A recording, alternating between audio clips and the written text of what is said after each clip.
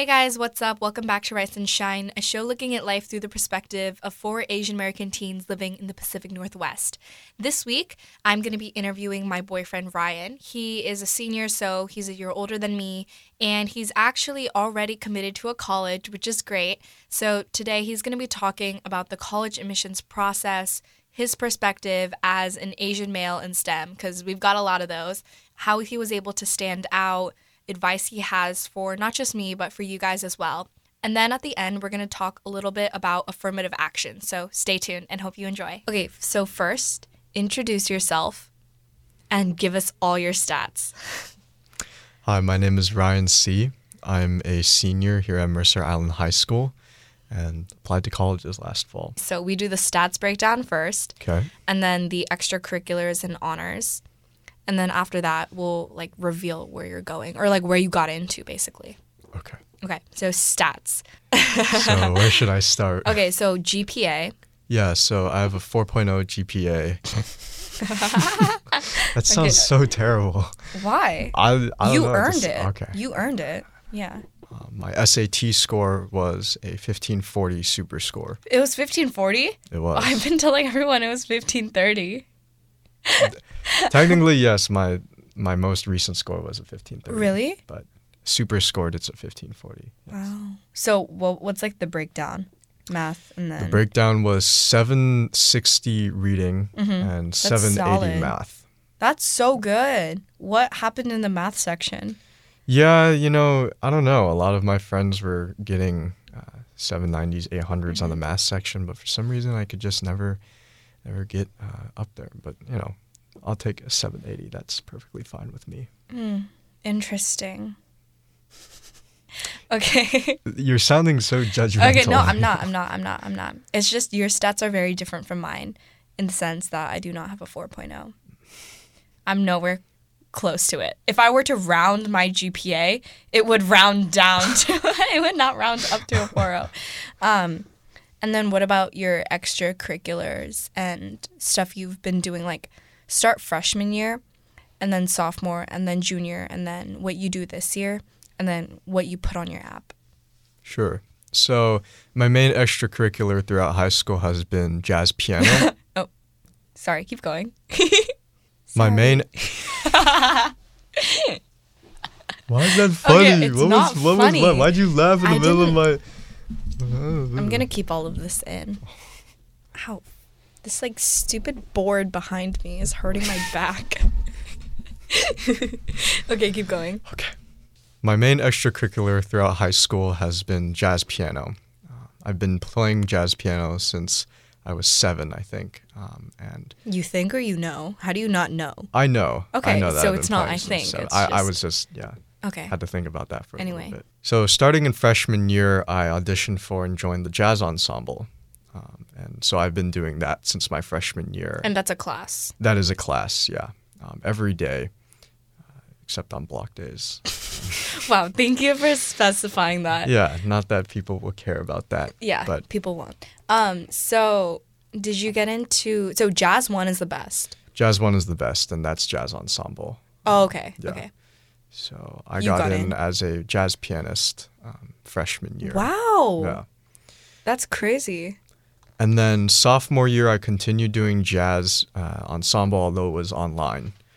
But I kind of found ways to navigate the restrictions of the pandemic, because we couldn't do a lot of live music in person or anything like that. So what I did was I reached out to a couple band members, fellow jazz band members, and asked if they wanted to record virtually a couple jazz standards. Yeah. And so we did. I asked them for different parts and strung together some audio and video files. And did you compose what you guys played? no, they were jazz standards, Okay. which means Oh, they've okay. been pre-written. But yeah, we did our own improvised solos over the song, and we submitted it to KNKX, the radio station. And yeah, we got featured on their website, which was really crazy. cool. Yeah. That's the interview that... It is the Yeah, interview. yeah. Well, it's not the interview. Oh, it's that's a not. separate thing that I also Wow. did over that Yeah, summer. so basically, I think, I don't know, it was right before Ryan and I started dating. another Rise and Shine member, one of my good friends, Ava, she like looked up Ryan and she found like all the Ryan details. And one of the things that came up was like this random radio website, and they had done an interview with Ryan. And yeah, it was really funny. So if you look up Ryan Hsi, C is HSI, then you might come across that interview and you can read it. And that was your freshman year? That was my sophomore year. Sophomore year. Wow, Yeah. you looked really young. You didn't hit puberty until later, did you? No, I did not. Yeah, It clearly. was not until later. And I probably still haven't hit it. Okay, keep going. Yeah, so then I did do a guest DJ segment with That's KMKX. crazy. So that's what that was. And yeah, so that was really cool. And then also that year over the summer, I did the Stanford Jazz Institute workshop. That's crazy. You never told me about that. I didn't know that until you literally sent me your Common App. Why would I tell you about that? Well, you like to tell me about all your little No, I'm kidding. No, but I feel like I know about most of the stuff you've done. Yeah, I do tell you a lot. And whereas when I ask you, you don't tell me anything. Yeah, no, because I like to gatekeep. Yeah, you get mad at me when I gatekeep. Yeah. So I did the Stanford Jazz Institute that summer, which was this kind of 2-week virtual program. Normally it's in person at Stanford, but for that year, obviously, it was online. And so I got to meet some really cool musicians, pro jazz musicians there, and I learned a lot over that summer. So was this like you apply and you have to get in? Yeah, so this was apply only. If you're under 18 years of age, you need to apply. Okay. But it was kind of meant for all age ranges, especially for adults. It was meant for them, okay. So they could just join and keep learning. Do you get selected? You is do, It, okay. yeah. And then do you have to pay? I think there was a fee, yes. That's crazy. That is, for virtual, guys, you guys should not be paying for summer programs. Yeah, don't pay for virtual summer programs. Don't at do least. that, guys. Yeah, not a good idea. Don't pay for any summer program. If you have to pay, you should be getting paid, guys. Yeah, Come on. be like Grace and go for free. They Yeah. want her so much that That's not true. she's so talented and ridiculous Bro, that get out of here. they accept her with no fee. No which is- fee. which is optimal. But Yeah. those programs are very, very you. competitive. They are. So yeah, only the best like Grace can. Bro, get get out in. of here. This is so sad because I'm so mean to you on this and you're so nice. It's okay. So you did that. Yeah. So that was the summer of sophomore. Yeah, between sophomore and junior year. Then also that summer was, I think, one of my biggest activities or extracurriculars that I ended up putting on my application was the Pioneer Research Program. So that was also virtual, but the difference kind of with this program is that it's always been virtual, and they've set things up in a way where they've kind of mastered that format, the online format. So they allow you to get college credit for completing, the research paper. They have rigorous academic standards, or where you have to write a 15+ page research That's paper. crazy. Yeah. On a topic of your choosing, and you get to work one-on-one with a professor, which is really cool. So wait, explain what this program is. Yeah, so this program is basically like I said, it's a research program that allows high school students to conduct large-scale research and work one-on-one with professor mentors who are experts in their field. So in my case, I applied as a music theory concentrator. Yeah, like I said, I applied as a music theory concentrator and was actually, so the application was, I started the application 2 weeks before it was due because I didn't really find out about it until then. And I was like, oh shoot, the deadline is, April, whatever. And it was 2 weeks before. So I grinded that out, and then the next step after the application was an interview, and you had to do the interview, talk about a couple of things in terms of whether you've conducted research before, and then you also had to do a write-up, like a timed write, where they would ask you to write about a certain topic, and they would then assess the quality of your little That's blurb. crazy. Yeah. Wow. And so actually I was ultimately waitlisted. Oh. So I didn't get in at first. But I sent a letter of continued interest, and ultimately they did have space for me. And so Wow. they let me in and accepted me. And that ended up being a really, really good experience for me. It was very challenging to write a paper of that length at that scale. Yeah. But Especially like you're not even a junior yet. It's like yeah. right before you're a junior. Right. So you're super Yeah. young. Yes, I was young, and it was really scary. I had to, we had group sessions with the professor, and in this case, the professor was a professor of counterpoint and fugue and kind of just classical music. So we were specifically learning about counterpoint and fugue is a classical music kind of structure, and counterpoint, of course, is kind of when you have two melodies running at once. And they're, maybe making some sort of harmony. And so me being a jazz musician, I didn't have a lot of experience in that classical field. And so, yeah, it was tough. I had to learn pretty quickly because we only met once a week with the professor. And outside of class, there was a lot of work to do and a lot of understanding that needed to be gained. So how long was this? The program was around 6-7 weeks. Oh, that's crazy. Yeah. Wow. And I think, and then, I ended up choosing a research topic that combined both my interest in jazz, because going into the program, I knew I wanted to do something with jazz music, and also the thing we had been learning about in the group cohort, which was counterpoint and fugue, because ultimately I knew that my professor was going to be kind of well learned in that subject. And so I kind of wanted to leverage his help on my paper, as well as keep myself interested in what I was doing. In large scale research, you don't want it to be a drag. So That makes sense. yeah. So up until this point, the listeners might think that you are going to school for jazz because everything you've talked about is jazz. Yeah.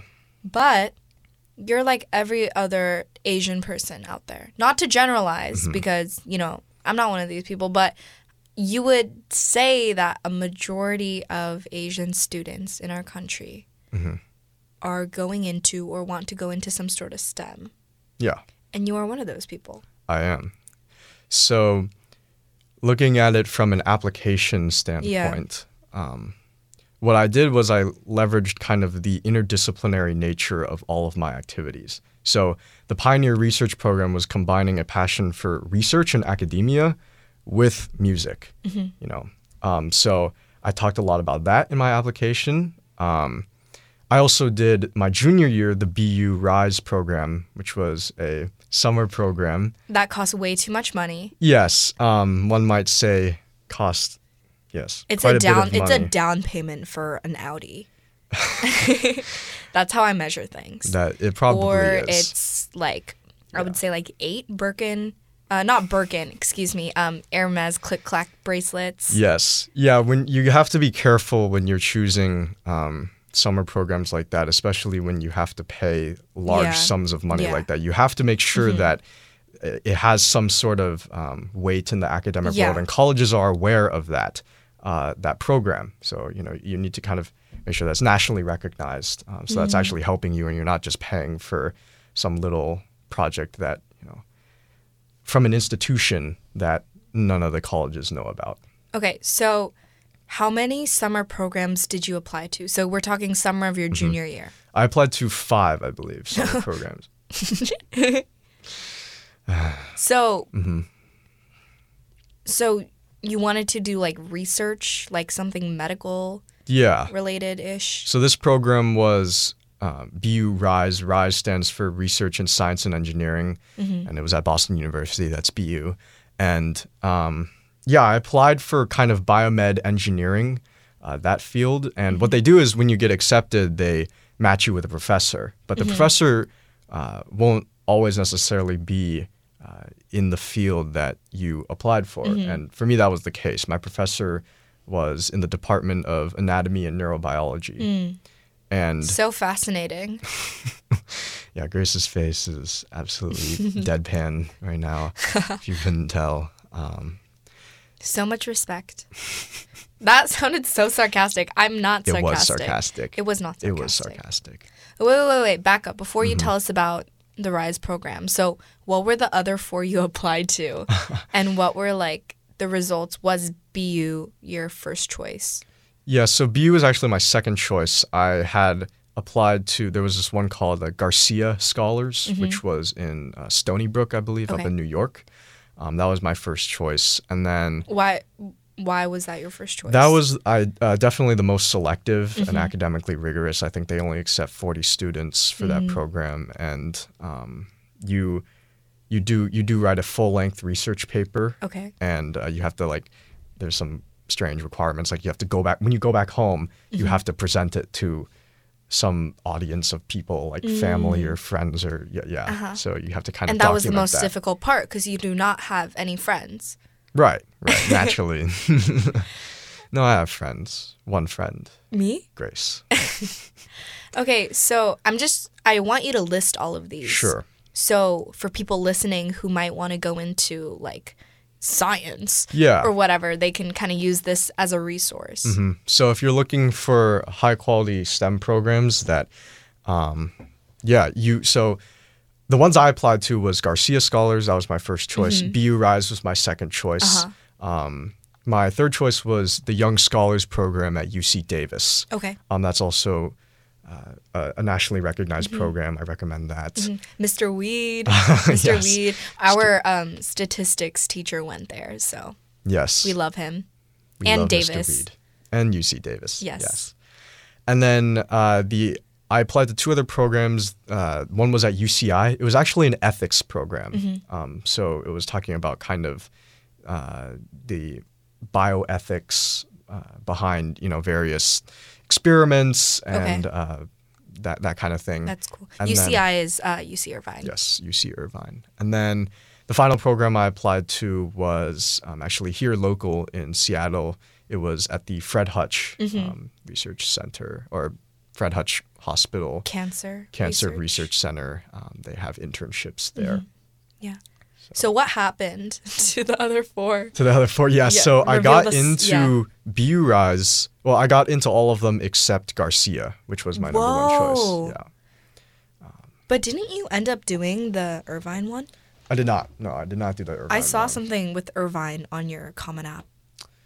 Oh, yes. That was an honor. So actually, one strategy that I used was I didn't have a ton of national awards like Grace does. Obviously. I mean, I'm not that talented. Exactly. And right. And so what I did is, I got into the Young Scholars program, and that was highly selective as well as BU Rise. So I listed that as an additional honor, even though I didn't attend. So I was selected for it, but I didn't attend, but I listed that as an honor. Okay. Yeah. So that's something that for all you out there listening, you can consider if that's something that's happened to you. And if you got into a program that was selective, but you didn't attend. Okay, so you have your background in jazz, and then you have all this like research stuff that you did, and then all these programs you got into. So let's like rewind and go back to the 4.0. Sure.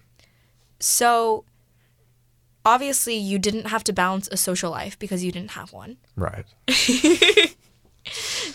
No, I'm kidding, guys. She's not kidding. I am kidding. She's not kidding. kidding. So how did you manage to balance like your social life? Like the friends, friends, family, and like you're also the captain, or this year you were the captain of the ultimate Frisbee team, which is like lots of practices and games, and you were also on varsity tennis for 4 years. And what's interesting is you didn't put varsity tennis on your application, which I kind of get why, because you have so much other stuff, and tennis probably wasn't something you were planning to pursue in college. But what was that noise? I was about to say something, but I wasn't. Okay. So 2-sport athlete, music, research, family, friends, and then how do you balance that and school?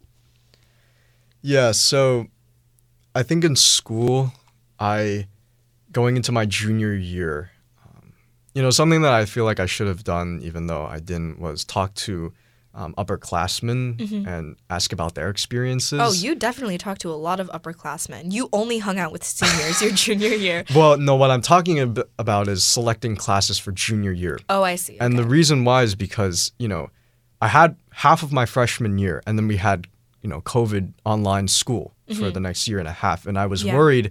Junior year was the first time I took APs, and I was worried about the course load and all of that. And so I did opt to take an off period my junior year. And looking back, I maybe could have taken another class if I... You definitely could have. Yeah, if I had known maybe that the course load wasn't going to be as bad as I had expected it to be. At the same time, that did open up a lot of time for me to study and really do well and focus on the classes that I was taking. And, your junior year classes are going to be probably the most important classes that you are taking in your high school career, because that will be the main kind of academic checkpoint that colleges will be looking at. Oh, great. Oh, great. Yeah, Lucky me. Lucky me.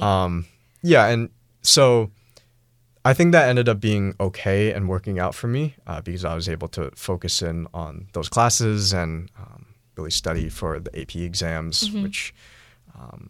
How many APs did you take and how many exams? I took 4 APs in junior year and took the 4 exams. So what were they? They were AP Chem, AP US History, AP Language and Composition, and AP Calculus AB. Interesting. Wow. And then my other classes were Chinese and Jazz Ensemble. So I had 6, and then, my off period. So I would say that the majority of admin at our school kind of push for people to have an off period because they don't want, their students getting burnt out, which is really common when people take on a very big course load. But you just said that you kind of regret having an off period. So why do you think you were able to get your stuff done in such a way that you felt like you could have taken on something else? Because arguably, like, chem and calc are probably really hard.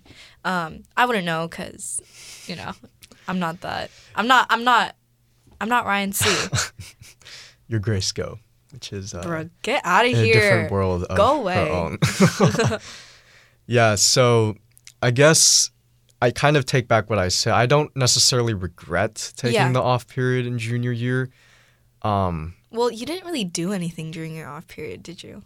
I mean, I studied occasionally, but I think that's where... You hung out with your friends. That's where social life was kind of... was nice. During the off period. Yeah. During 6th period. Yeah. Did you go home early? I did not, no, because I had Jazz Ensemble, 7th period. No, but on block days. Yeah, most days I did go home early, although sometimes I would hang out if some friends were there. But, so me, weird. no friends, so oftentimes I was going home. But I guess my recommendation would just be, what I meant kind of by looking back I could have taken another class was that, maybe I could have fulfilled my CCR credit earlier instead of doing it now. Yeah. When senior year, I guess, senior year you have college applications in the first semester. And so in that sense, I kind of wish I could have taken 7 last year instead of 6 so that I would have had more time to spend on my applications.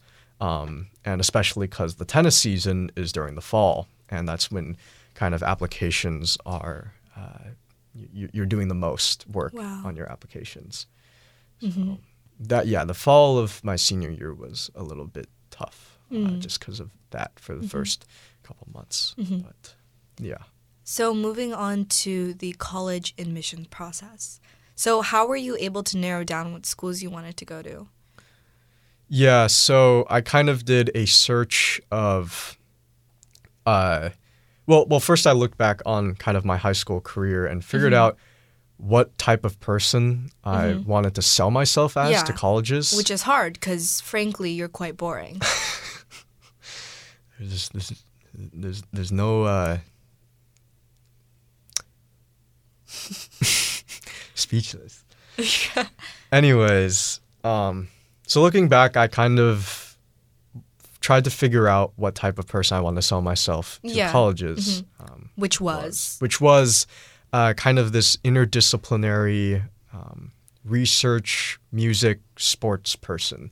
I wanted to bring a lot of different kind of perspectives and ideas to the college that I was going to go to, and quickly figured out that liberal arts colleges are kind of, if you're that type of person and you're kind of feel well-rounded. What is a liberal arts college? A liberal arts college is kind of they're typically smaller colleges, maybe 1,000 to 3,000 students. So the size of a high school. Yeah, basically you're going to high school again if you do choose a liberal arts school. But a lot of them have a great focus on undergraduate teaching because typically they don't have graduate programs or super robust graduate programs, which means that all the professors and all the administrators and all the facilities are going towards undergraduate students, right? And what that means is you get a lot more personal attention as well. Typically, colleges are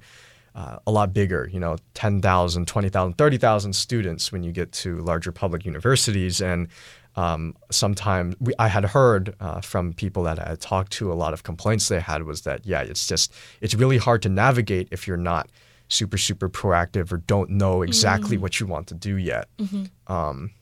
So the liberal arts college has that kind of appeal because you can do a lot of different activities and take a lot of different courses that you might be interested in and want to kind of dip your feet in, but you aren't sure about whether you're interested in those areas yet, in a kind of safer and an environment where you get a lot more help and personalized attention from professors. So that was what I was looking for as an interdisciplinary kind of music, sports research person.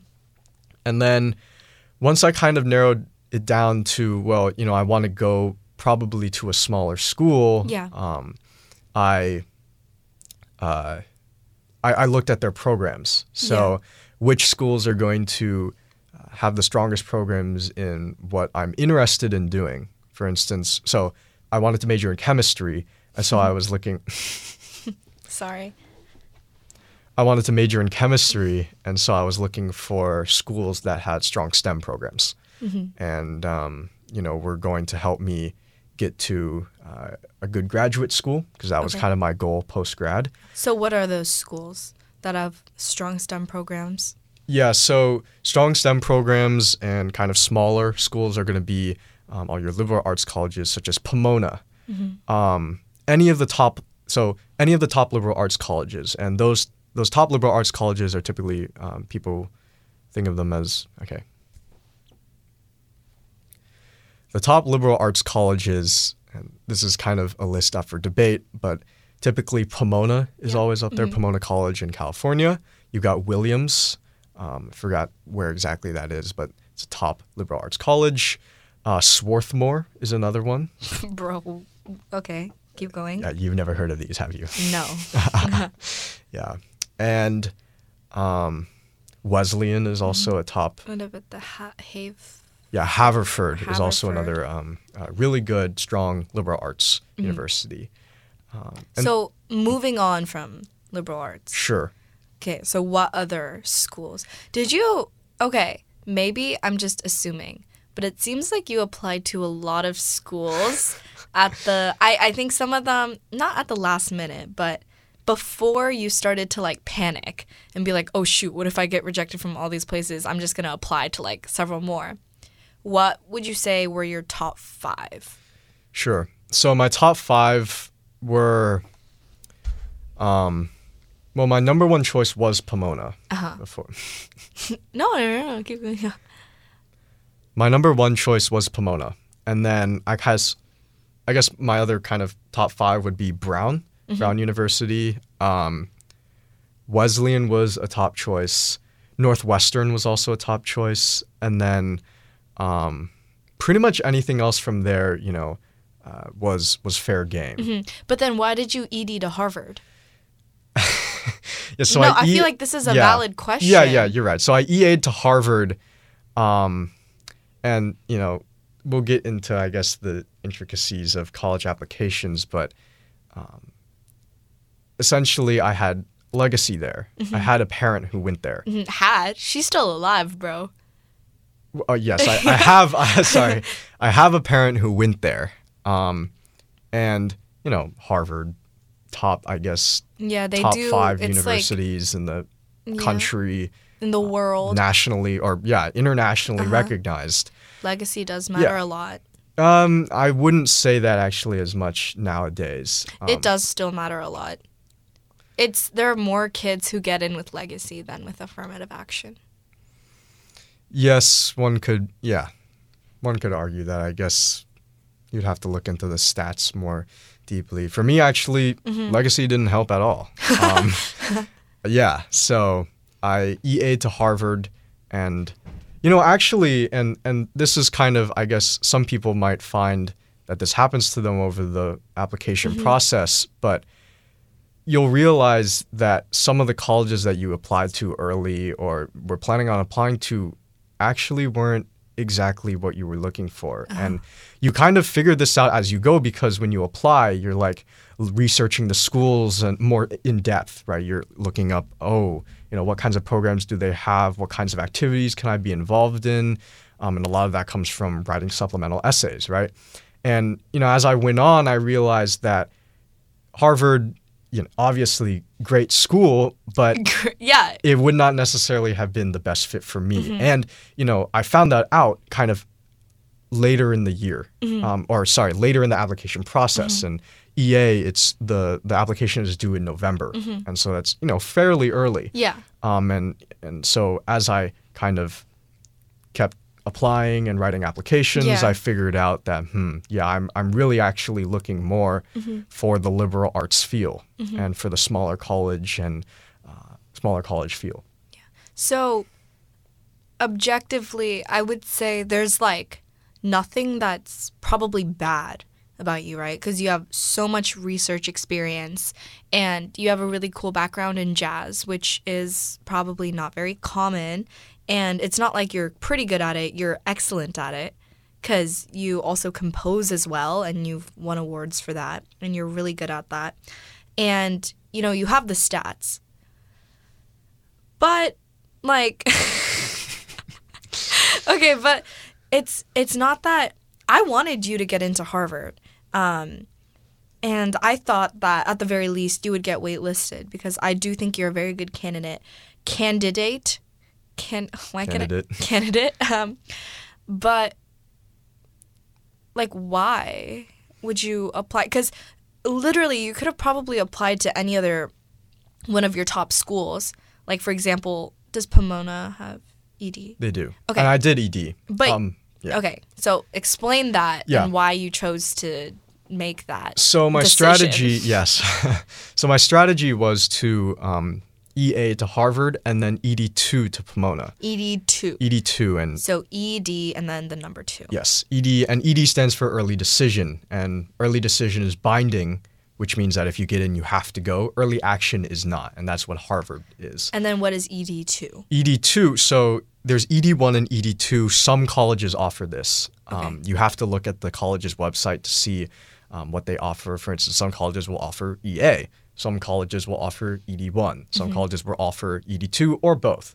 And you have to figure out which colleges offer those types of decisions in order to figure out and plan how you're going to apply. Yeah. But I applied ED2 because you can't apply ED1 if you're EAing somewhere else. Okay. So that's why that was my strategy. EA, then ED2. Yeah. Did you honestly think you were going to get into Harvard? No. So then why would you do that? Because, I guess I'm a good journalist. Yeah, I'm straight you are. To the point. You're really asking I'm the terrible. burning questions. Yeah. I guess part of it at this point, I would have to say is parental pressure. Really? Not necessarily. That's not in a negative way. In a negative way, but obviously, my mom having ties to Harvard is someone who strongly advocates for Harvard because she had a good experience there. Now, people might not have good experiences at their schools just because they go there. But in my case, my mom did. And so she figured, well, why not? You're maybe a strong-ish student. You are. And, you are. Yeah, have legacy. Maybe let's just try and see what happens. Yeah, okay. I guess I see where you're coming from. Now, looking back, it does seem slightly irrational. Because first of all, I'm not going to comment. Yeah, you probably think it's terribly irrational, but looking back, it wasn't quite what I was necessarily maybe looking for in a school as someone who, I consider myself a strong student, but I'm not like the top 1% of kids who, win science Olympiads and win math Olympiads. And nerd. Yeah. Well, okay, let's...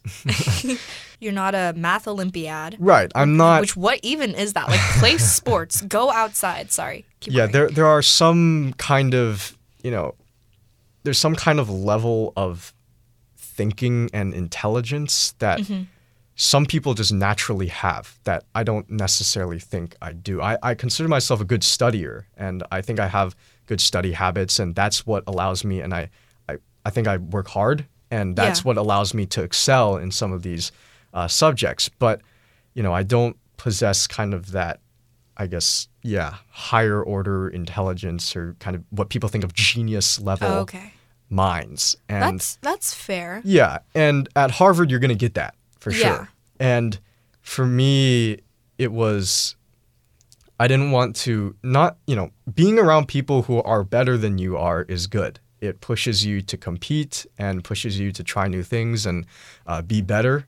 But at the same time, you can also get discouraged, very discouraged. And, and in my case, I would say I'd err on the side of challenging yourself just because typically that does lead to bigger and better things. But I wasn't sure whether I would enjoy my time in college if I was just having to compete with super, academically talented and rigorous students. And yes, like you said, EAing when I didn't necessarily think realistically I could get in. Maybe I had a sliver of hope. But one thing I will say is the reason why I applied to so many colleges too is that my parents and myself, after talking to people, lots of people, the concern was that college acceptances and college admissions is getting really, really competitive, especially in these past couple of years, right? And we weren't sure exactly where I fit in to all of that competitiveness. Was I, better than I thought I was? Was I worse than I thought I was? And there's really no way to measure that until you actually apply. So my parents and I ended up kind of coming to the conclusion that we should apply broadly to, make sure that that I had a couple choices, and I wasn't going to be upset with where I was going. Yeah. Can you reveal, maybe just whatever comes to mind, everywhere you got rejected or deferred or waitlisted, and then everywhere you got in? Yeah. So in terms of rejections... It's going to be a long list. I'm kidding. Oh, it was absolutely brutal interview. So my rejections / waitlists were Stanford, Harvard. This is... Wait. Do rejection. Rejection? Okay. Yeah. So outright rejection was Stanford, University of Pennsylvania, Wash U. Let's see what else. Pomona was an outright rejection. Damn. Northwestern. Haverford. That's crazy. Yeah. And then waitlists were Harvard, Michigan, and there's one other that I can't remember off. Well, So Harvard, mhm. Michigan. Where else? There was that one like random college that I didn't even know. UCLA, I got waitlisted No, the other one. there. UCLA was another one, but No, I meant like I got rejected / waitlisted from 9, and that was the 9th.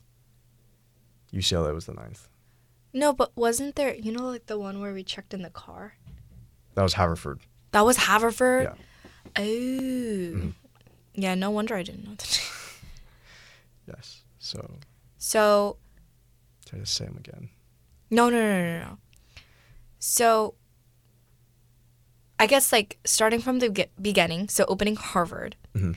and then just like it was actually really interesting because I feel like it happened in a series. So you got maybe waitlisted and rejected from a couple, and then things started turning up, or things really turned up on that one day, which is Ivy Day. Right. But at first, like, did it suck really badly that, you know, you got rejected from some of these places that you probably would have been happy at? Yeah, it was. So my Harvard decision was the first one I opened, and I got deferred. And to me, actually, that was like, wow, you know, I got deferred from Harvard. I feel pretty good about that.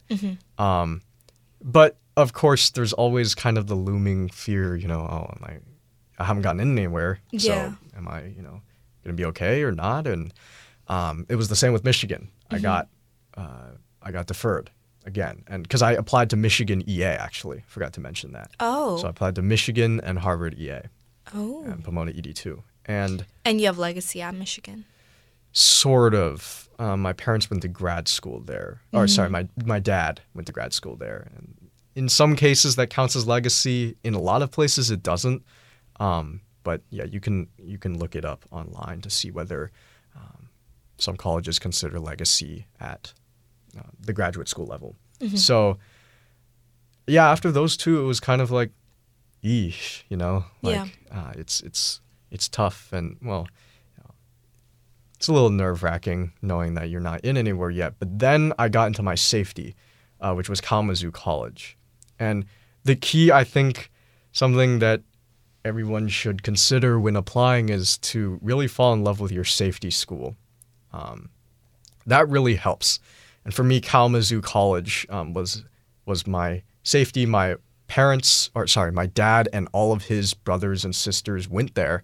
And they all had really good experiences, all grew up to be pretty successful. And so and that was a liberal arts college, very small, like 1,600 kids.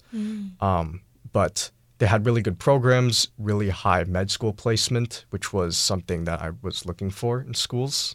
You know, kind of their preparation, the college's preparation, how they prepare you for graduate school. And so, yeah, K College was a great option. And once I got in, there was kind of a sigh of relief. You know, like, okay, I'm in. And I'm going somewhere. Yeah, and your scholarship. Right. And there was good scholarship money, merit good. scholarship, and some music scholarship stuff. Wow. Yeah, which was great. That was a good day. That was a good day. Yeah. Yes.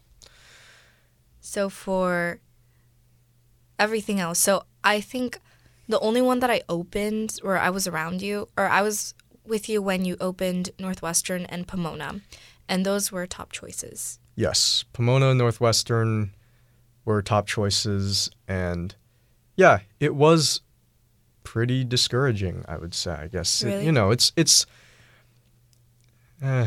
I take that back. It wasn't super discouraging. I knew they were top schools. Yeah. And I knew that it was going to be tough. And I was like, well, thank goodness I applied broadly. Because at least I'll maybe have some options rolling in. This isn't it, right? So I did get rejected from those. And this is around March. So mid to late March, application decisions are starting to come out. Yeah.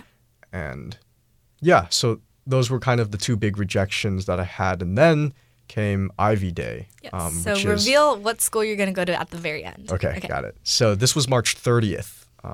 And that's, I think, every year. That's Ivy Day. And that's when all the Ivy Leagues release their decisions. And so for me, I applied to 4 Ivy Leagues. I applied to Harvard, UPenn, Brown University, and Columbia University. So I would get those 4 back. And then also that day, UC Berkeley came out and Georgetown came out. Wait, can you actually go over what UCs you got into? Yeah. And which one you would consider going to? So I applied to 5 UCs. Reason was that the UC application is just one application that you fill out. So the essays are all the same. All the activities that you fill out are the same. And then you can use that application to apply to whichever UC you want. So I applied to UCLA, UC Berkeley, UC San Diego, UC Irvine, and UC Davis.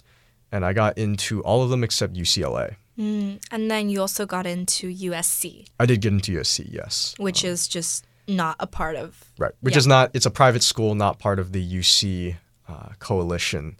But yeah, USC is also a great school. Yeah, so you got into all of those. Yep. Wow. Except UCLA, yeah. And I would have considered going to Berkeley. Yeah. Although they were very, very large. They're a very large school. I think it's 30,000, 40,000 undergrads. Jeez. Which, wow. You know, they have top 40, programs. 000. Yeah, but That's it is like very, very large. $40,000 is a Birkin. We're talking not Kelly, but a Birkin. Yeah, if everyone paid $1 from the undergraduate, then I could buy a Birkin. You can. Yeah, well, crowdfunding. Maybe you can ask all the undergrads. Yeah. Anyways, that's low-key kind of smart. Okay, wait. Yeah, okay. Yeah, so UC Berkeley is a good school. And the only thing is that it's really big. So for me, if I hadn't gotten into some of the other schools that I'll reveal later, I probably would have considered going there. So Ivy Day. Yes. So UC Berkeley was the first application I opened and I got in. And this was all March 30th. So then I had Georgetown. Georgetown I opened after school as well, and I got in. And that was nice too. Yeah. Georgetown, really good med school placement. And it's a little smaller. I think it's 8,000, 9,000, 10,000 kids, undergrads. And yeah, has really strong STEM programs, that kind of thing. And it's in D.C.? It is in D.C., okay. Yes. So that was great. And then, yeah, I then went on to my 4 Ivy League decisions. And we opened Columbia first. And I got in, which was... That's crazy. Cool, yes. And yeah, so then I opened UPenn, and I got rejected. And then I opened Harvard, and I got deferred. And Again? I got waitlisted, and then I opened Brown and got in. Yes. And you are going to? Brown. Yes. Yay. Yeah.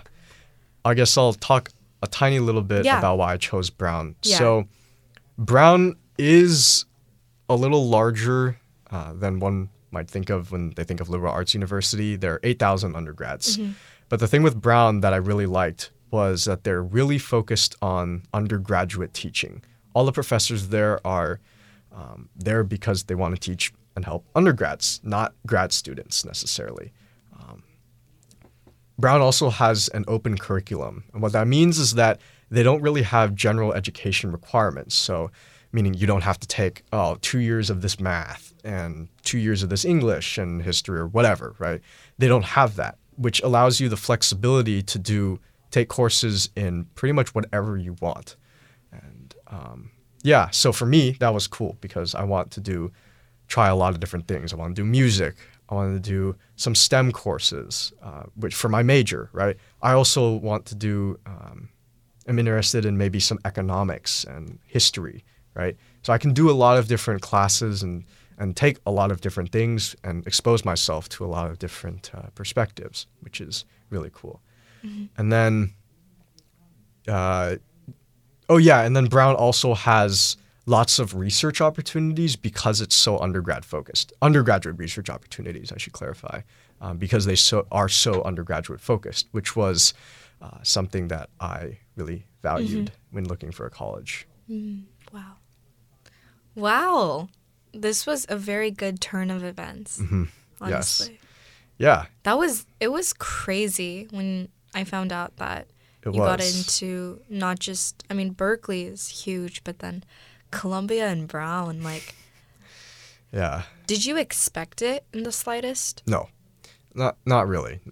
Yeah. It's interesting because you actually had your heart set on a different liberal arts college. I did. So, I forgot. Yeah, so I got into Wesleyan. That wasn't that day, but it was a different day. And Wesleyan was definitely my top choice after all my applications up to that point. But that was before Ivy Day. And Wesleyan is, a very good liberal arts school, 3,000 kids, had everything I wanted to do. It's pretty much Brown, but smaller, basically. In fact, a lot of people who don't necessarily get into Brown actually do end up going to Wesleyan and liking it, I've heard. And so, I was really set on that, and I had actually, over spring break, kind of planned a trip to go visit it, but that was before Ivy Day, and so ended up getting into Columbia and Brown and twisted the schedule to kind of go toward them as well. So, like you just said, Wesleyan and Brown are very similar. And what you were looking for was a smaller college. And obviously, Brown is more than double the size of Wesleyan. So, if the brand names on those two colleges were switched, would you go to Wesleyan? Because I would. Really? Yeah. And the thing is, so I think I can survive, smaller college, what I mean is not like a huge public university, like Michigan or UW or those kind. Okay, I shouldn't say UW. Oh. It's fine. You can say UW. Oh, yeah, and you got into the UW honors program. Yes. Anyway. Yeah, so the reason why I guess I kind of chose Brown was that Brown has kind of become a lot more popular in recent years, and the reason why is because their culture there is such that they have emphasis on a collaborative learning environment, even though it is a top, Ivy League school, and there's going to be a lot of competition there and top students there, but the culture around that competitiveness is a lot healthier at Brown. I've heard from people who have gone there that they enjoy it because, people are not always, it's not a cutthroat environment. Yeah. Like, I've heard some people actually talking about Columbia in that way. It's very competitive at Columbia. Yeah. Very, very academically rigorous, and people are super, super focused on studies, and it's just not super enjoyable. But what about Wesleyan? But at Wesleyan, it's similar to Brown. The smaller environment is going to be slightly less competitive. It's going to feel a little more open and safer to try new things, interact with professors and peers. Yeah. And so you chose Brown because it's Brown, right? To an extent, yes. Yeah. And that's okay because, you got in, you earned it, so that makes sense. Right, and I figured for med school, what I've been thinking about is you don't necessarily have to go to the absolute best grad school out there. For instance, Georgetown Medical School, like 1% acceptance rate. That's a super top medical school, or Harvard Medical School.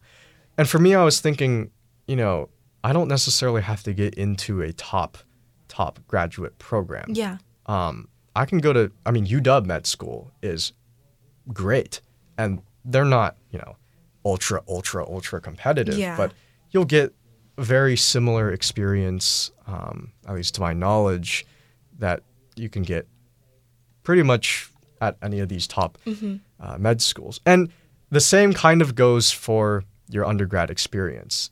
I would say the way things go at college is going to ultimately be up to you, no matter where you go. Yeah. It's ultimately going to be what you make of it. That's right? good advice. So, if you don't necessarily get into your top choice, don't be too disappointed. You can be disappointed, but I just feel like I think you got into the school that you got into for a reason, and they wanted you, and that means you're a good fit for that school. And so you will do well as long as you're kind of making the most out of it wherever you go. So back to the whole Brown thing. Yeah. So what you're saying is basically like you kind of came to the conclusion that you don't need to go to an ultra top medical school. So you can go to an ultra top undergrad school instead. Yeah. And then so you could just go to like a mid medical school. Well, and the thing is, having the kind of mark of an Ivy League and having that brand name, I mean, like you said, it's not totally untrue that brand name sometimes plays a factor in getting certain jobs and positions as much as true. It sucks, right? Yeah. When there are, plenty of other qualified candidates out there who, but, and I guess it seems like I'm kind of playing into that. No, but, you're not. It's okay. It's kind of one of those experiences where you're like, well, if I was thinking, well, I got in and I think I'm a good fit for that school and I think I'll have a good time there. Yeah. And the level of academic rigor that's at Brown that I might not necessarily get at Wesleyan, and also the types of people I'm going to meet there, the connections that I will be able to make at Brown, not necessarily better or worse at Wesleyan, than Wesleyan, but it's just, I think Brown cultivates a lot of like diversity and lots of different really cool people that I'd really like to meet and make connections with. And, they're probably going to be pretty cool people when they graduate from college, right? Yeah. And you will too. Hopefully, yes. And so I figured Brown, why not go to Brown? Yeah. I think it's a good fit for you too. I'm really happy for you. Thank you. Not just for me, but for anyone listening. What's just one piece of advice? It could be something about during the admissions process, afterwards, it could be anything. One piece of advice. Yeah.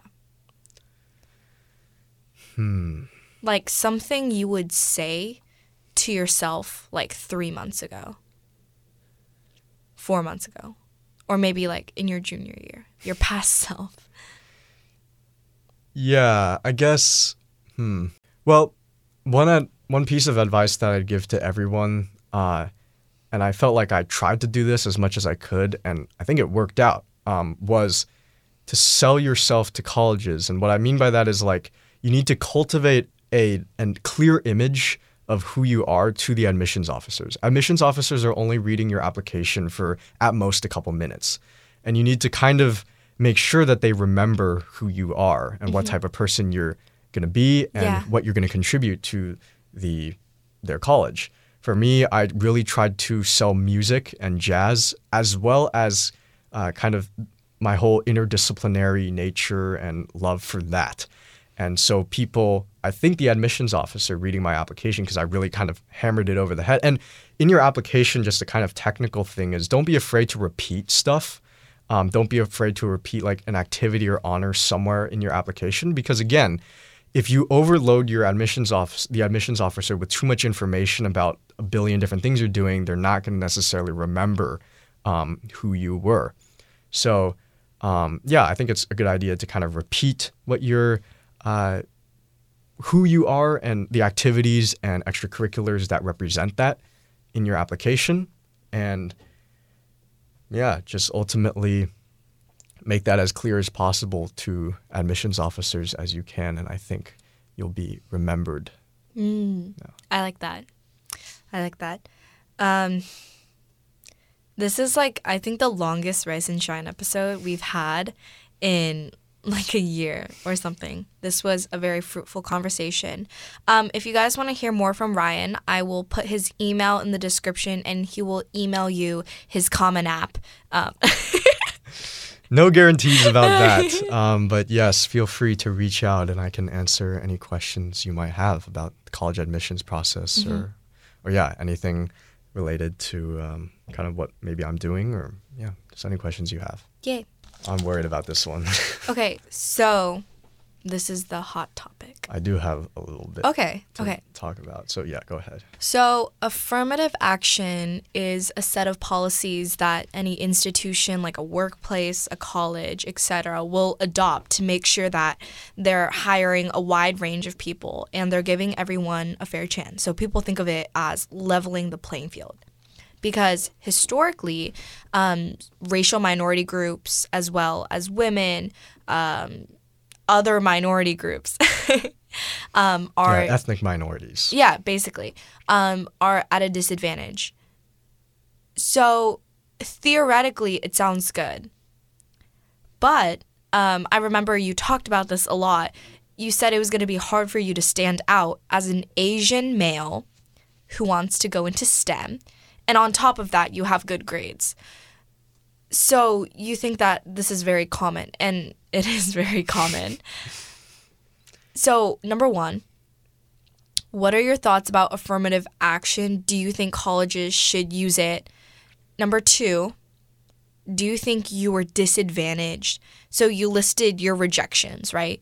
So do you think that if you were not if you were any other race, but if affirmative action wasn't a thing, do you think you would have gotten it?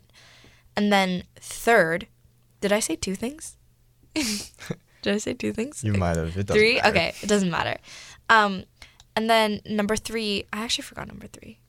Wait, I have to come up with something now. I had a number three.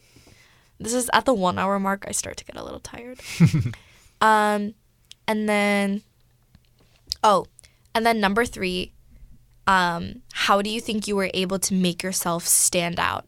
Yeah, so there are definitely two sides, but personally, I stand with affirmative action for a couple reasons. So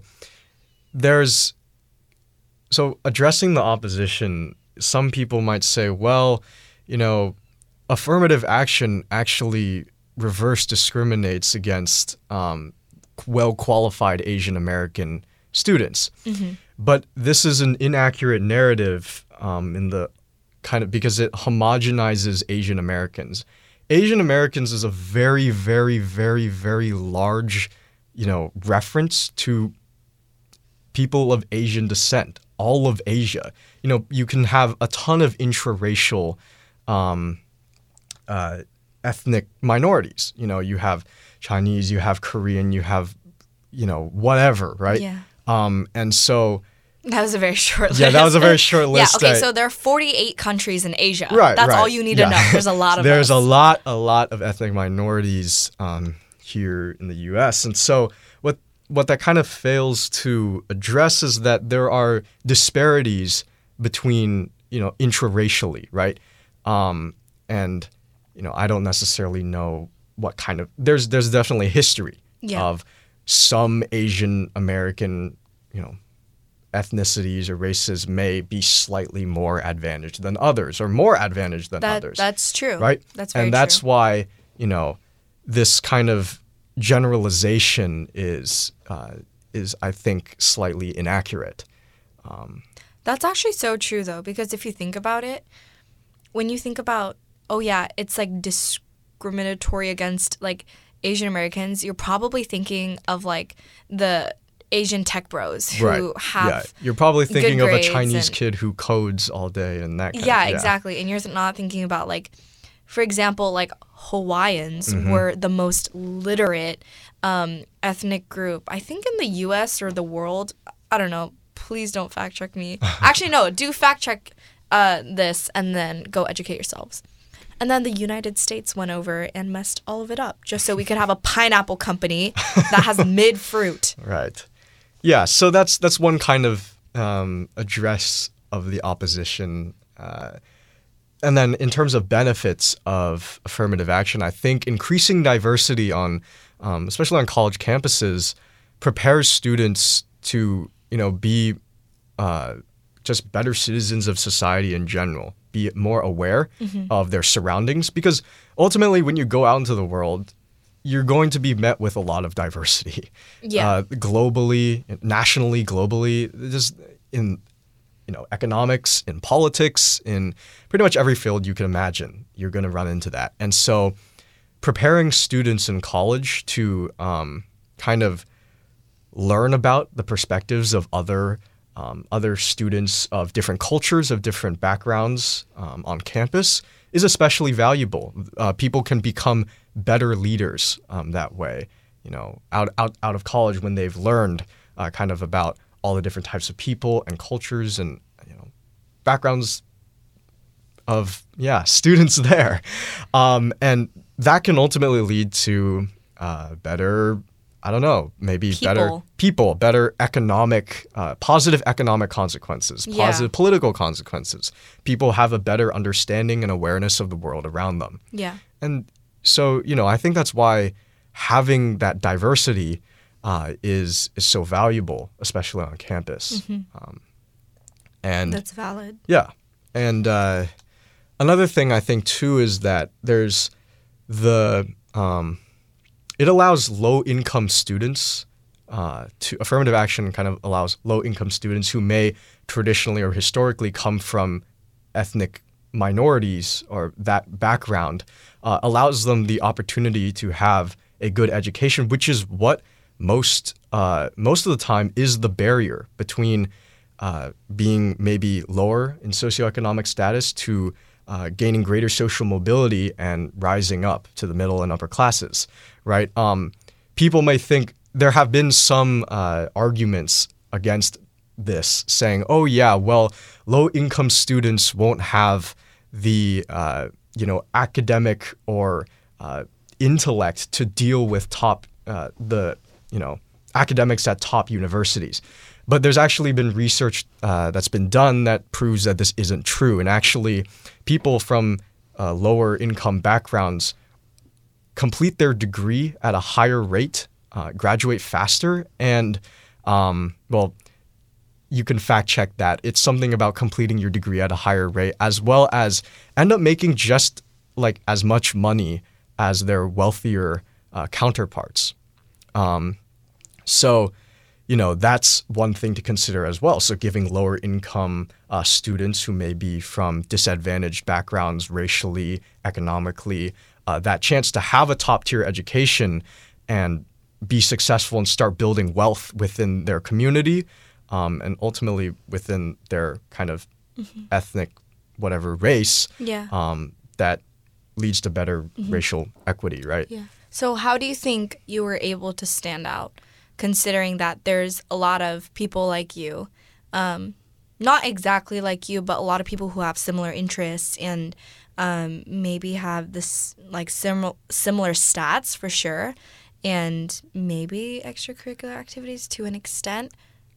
Yeah, so I think traditionally from my kind of background, we think of the traditional Asian student as one who, like you said, has good grades, has good test scores, plays classical music. This is something in our family that's kind of been perpetuated because my mom and dad both played classical music. Yeah. Maybe they play tennis. And these are all things that I've done. Tennis, right? golf. Yeah, and these kinds of sports. And so I think what made me stand out first and foremost was jazz music. Okay. You don't see too many, I guess I haven't fact checked that, but my guess is that there are fewer Asian jazz pianists relative to classical pianists. Yeah, or I would agree with that. Whatever, right? Even just at our school. Right, yeah. Yeah.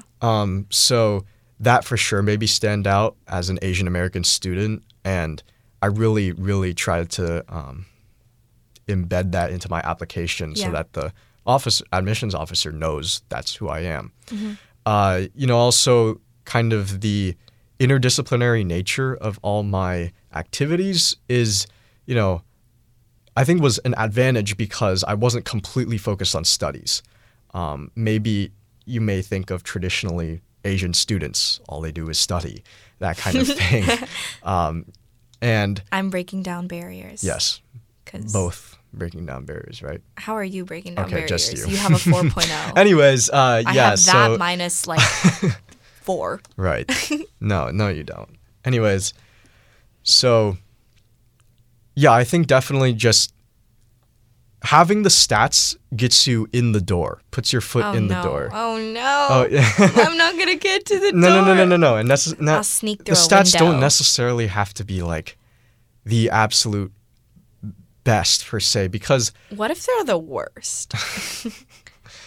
you know, when admissions officers are considering your application, they don't only look at stats and grades and that kind of thing. They're They looking at better not. they're looking at what types of extracurriculars and activities you're doing and really what type of person you are. Academics don't necessarily tell a complete story of what type of person you are, right? What your personality is. So, yeah, I'd say I wasn't super crazy focused on academics. I was focused, but then I also had other activities that I was strong in, from sports to music, and I think that was kind of what set me apart from most traditional, I guess, Asian students. And then we also do have an email, which is always open for you guys. It's riceandshinepod@gmail.com. So if you have any questions, concerns, or you just want to talk, hit us up there. Thank you, and see you guys next week.